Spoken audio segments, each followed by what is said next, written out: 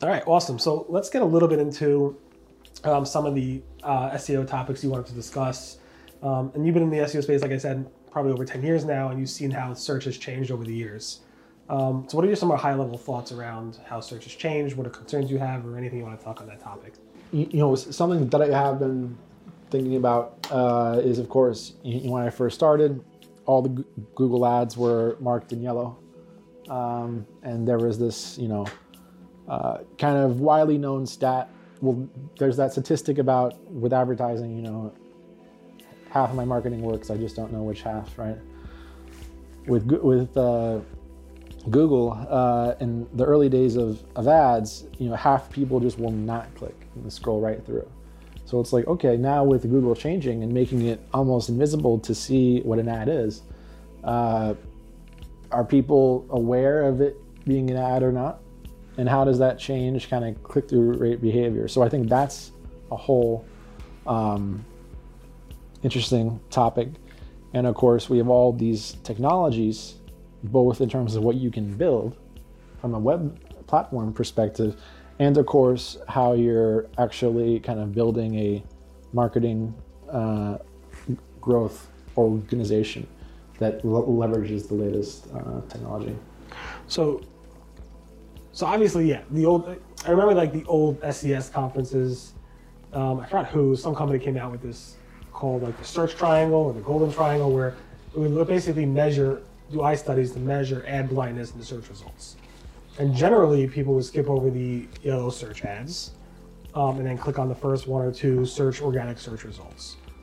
I haven't seen a recent study on this, maybe I missed it, about measuring are people blind to the ads. I assume they're not, meaning Google's history around the ad spot, or at least the ad label, has been that Google was making the ads more and more like the actual organic listings, blending them in more so people will click on them more. Now, if you go to the mobile results, which most people do, they search on mobile, they go to google.com on their iPhone or Android, all they see on the first fold without scrolling are ads. So the ad blindness, I'm sure there's tremendous amount of clicks on the paid ads, probably lesser clicks or fewer clicks on the organic results. Is that an issue? I mean, obviously. Well, I just think people need to really have an awareness, and especially search marketers or average searcher. Yeah, search marketers, that people are probably not getting to your content in the same way. So how do you deal with that? Do you kind of go wider, kind of increase your URL footprint? Right. Is one way to do that. Basically saying the longer the keyword phrase, the less likely they have ads. Well, is that what you're saying? Like the less likely they have ads, or no? Well, that's true to a degree, but it just kind of go beyond your main keyword space. Okay. And get in front of more SERPs is kind of one way to kind of tackle that. And that's based on understanding searcher intent and the searcher behavior as they're going through the buying journey? Yeah, it's just, I guess, if you're operating your SEO thinking that, okay, we're going to get a solid 30% click-through rate, for all that stuff, right? Right. Then changes happen, etc. Time passes. Then now you're getting to 10% of that. Okay. What do? Do you just keep going back, spinning your wheels in that zone there? Or do you kind of iterate out with your content, kind of getting more lateral coverage in? As long as that converts, obviously. Well, of course. Right.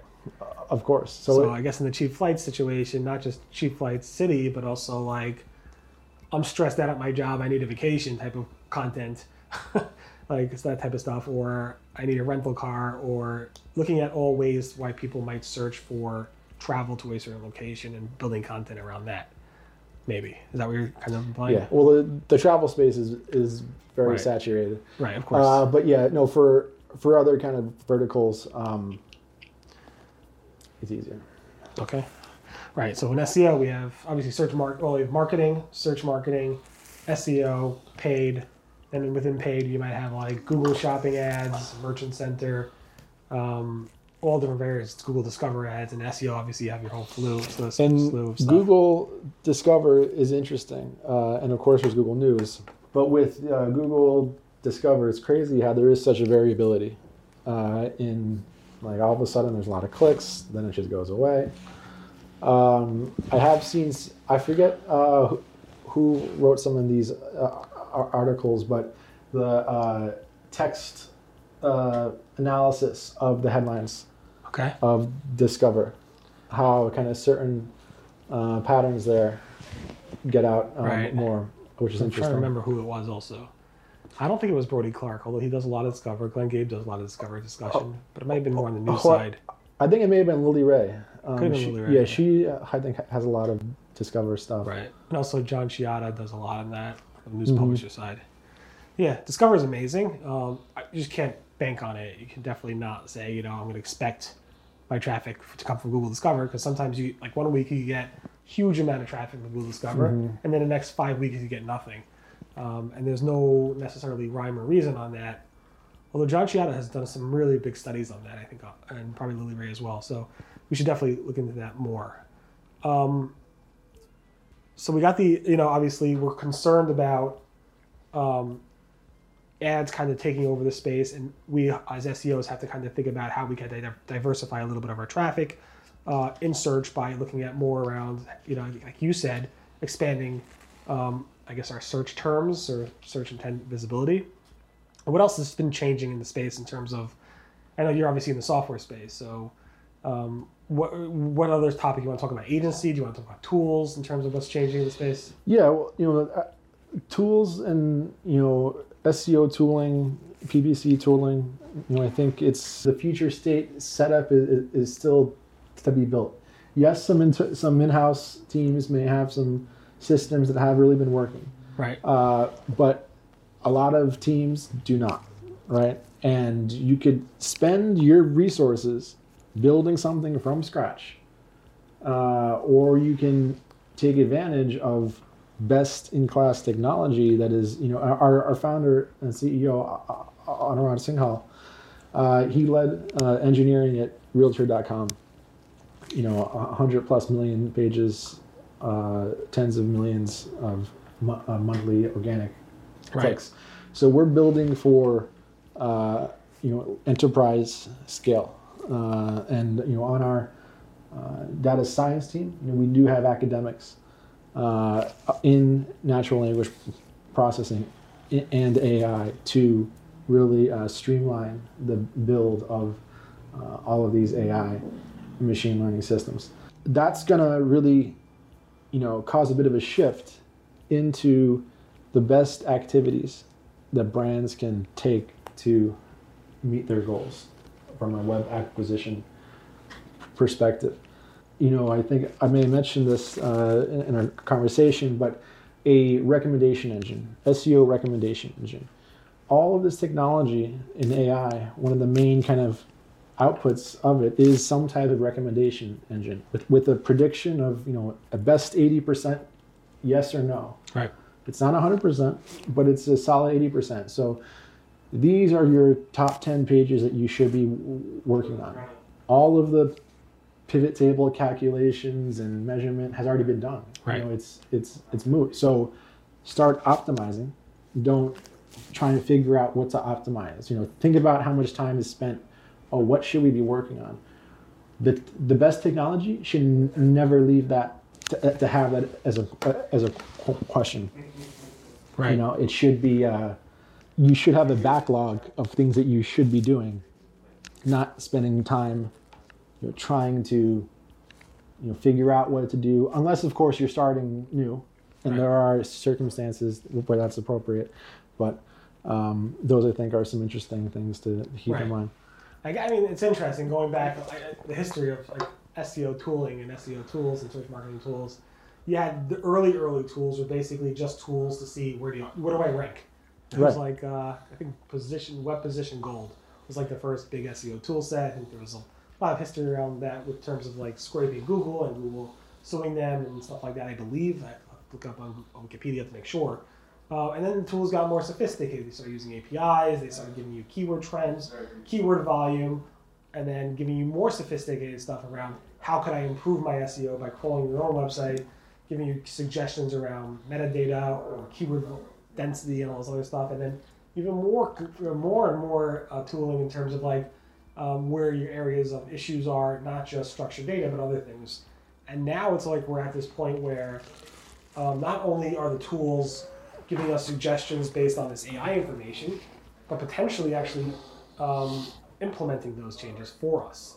Exactly. Different techniques, and then measuring those implementations using A/B testing, SEO split testing, and then pulling that data back into the AI models to actually make better decisions going forward. Those are all robust data pipelines, ETL pipelines that can be built and are being built. Yes.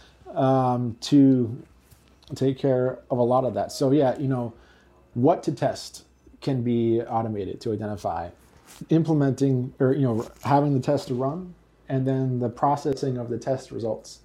But again, there's a downfall with that.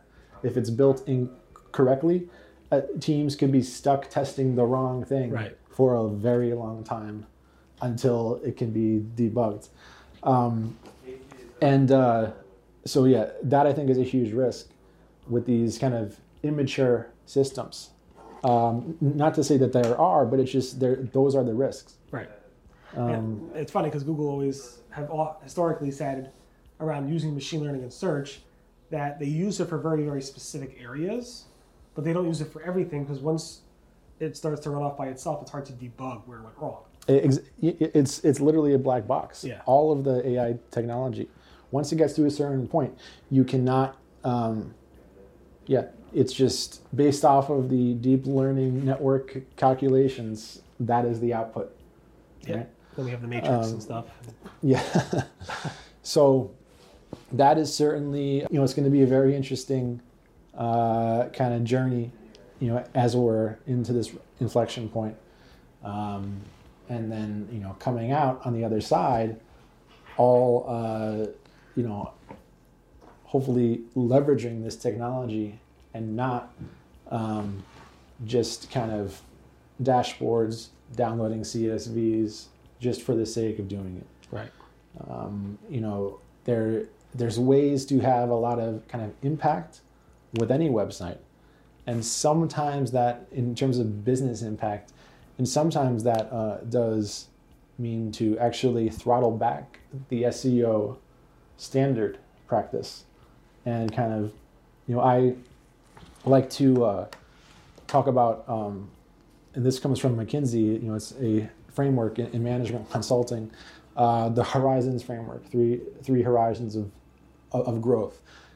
At some point, you have to plan, and I'm sure large, enterprise SEOs think about this, that at some point Google can do a penalty and you've lost half your traffic. Right. And you can't do anything. Right. At Skyscanner and other places I've consulted with, we've had, it's more like a thought experiment. It's like, oh, okay, Google just de-indexed our site. What do we do next? Right. So you have kind of a fire drill with the marketing channels. And then that's like, okay, well, what are other acquisition channels or platforms? Quora, Reddit, Pinterest. They have tens of millions, if not more, monthly active users. A lot of those platforms get a lot of traffic from search, right? Like 10 to 20% of their monthly users come from Google. Right. So if you can get in between there, find those pages on those other platforms that appear in Google, which I think you could do by SEMrush. If you do it in Ahrefs, I think it breaks, Quora.com. But you can find your keywords and see which pages are actually ranking on page one.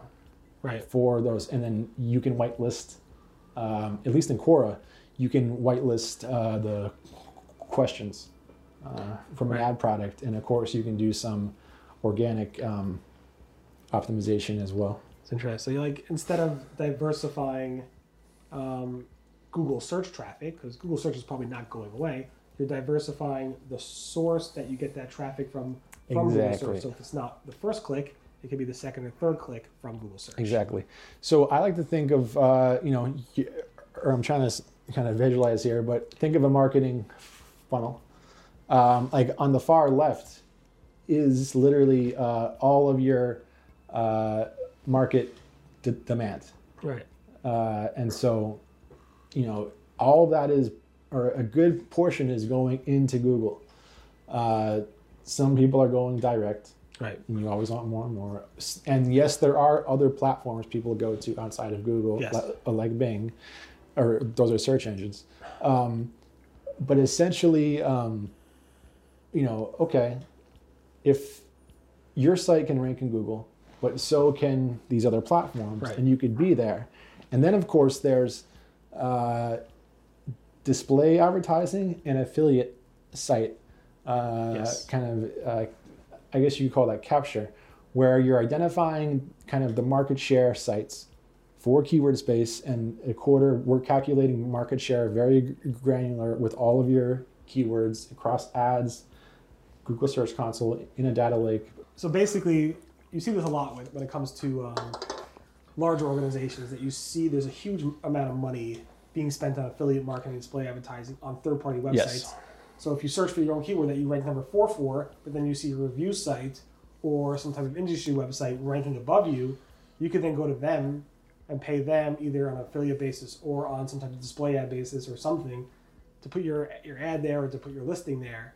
That's a huge amount of money. In fact, a lot of these companies create their own review websites without telling anybody. There's no like about disclaimer that, I don't know, some big brand name creates a third-party website that looks completely independent of them, but yet lists all their competitors and them at the top. And that's a huge business. We see it all the time. Yeah. No, thanks for reminding me. It's like you can calculate, okay, these are your competitor sites. You can't really do much with that. But hey, these are sites that you could outreach to. Right. From a affiliate or like a banner display, and just there could be an influencer, right? Kind of a marketing site that you can join. So that's where you can have, and this is where too, when you do have a very valuable SERP, in kind of keyword space, that's where you do want to do that extra effort to check, okay, if you are bidding on PPC and you do have a decent SEO ranking, right, who else is on page 1, and could you get involved on that site somehow? Right. Either display ads or something else.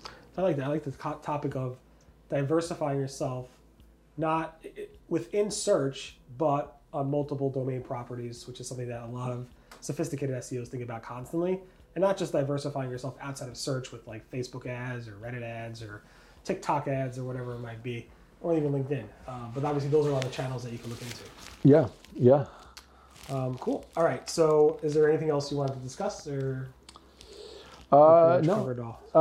Just, of course, check out quarter.com. Yeah. We have a great test drive experience.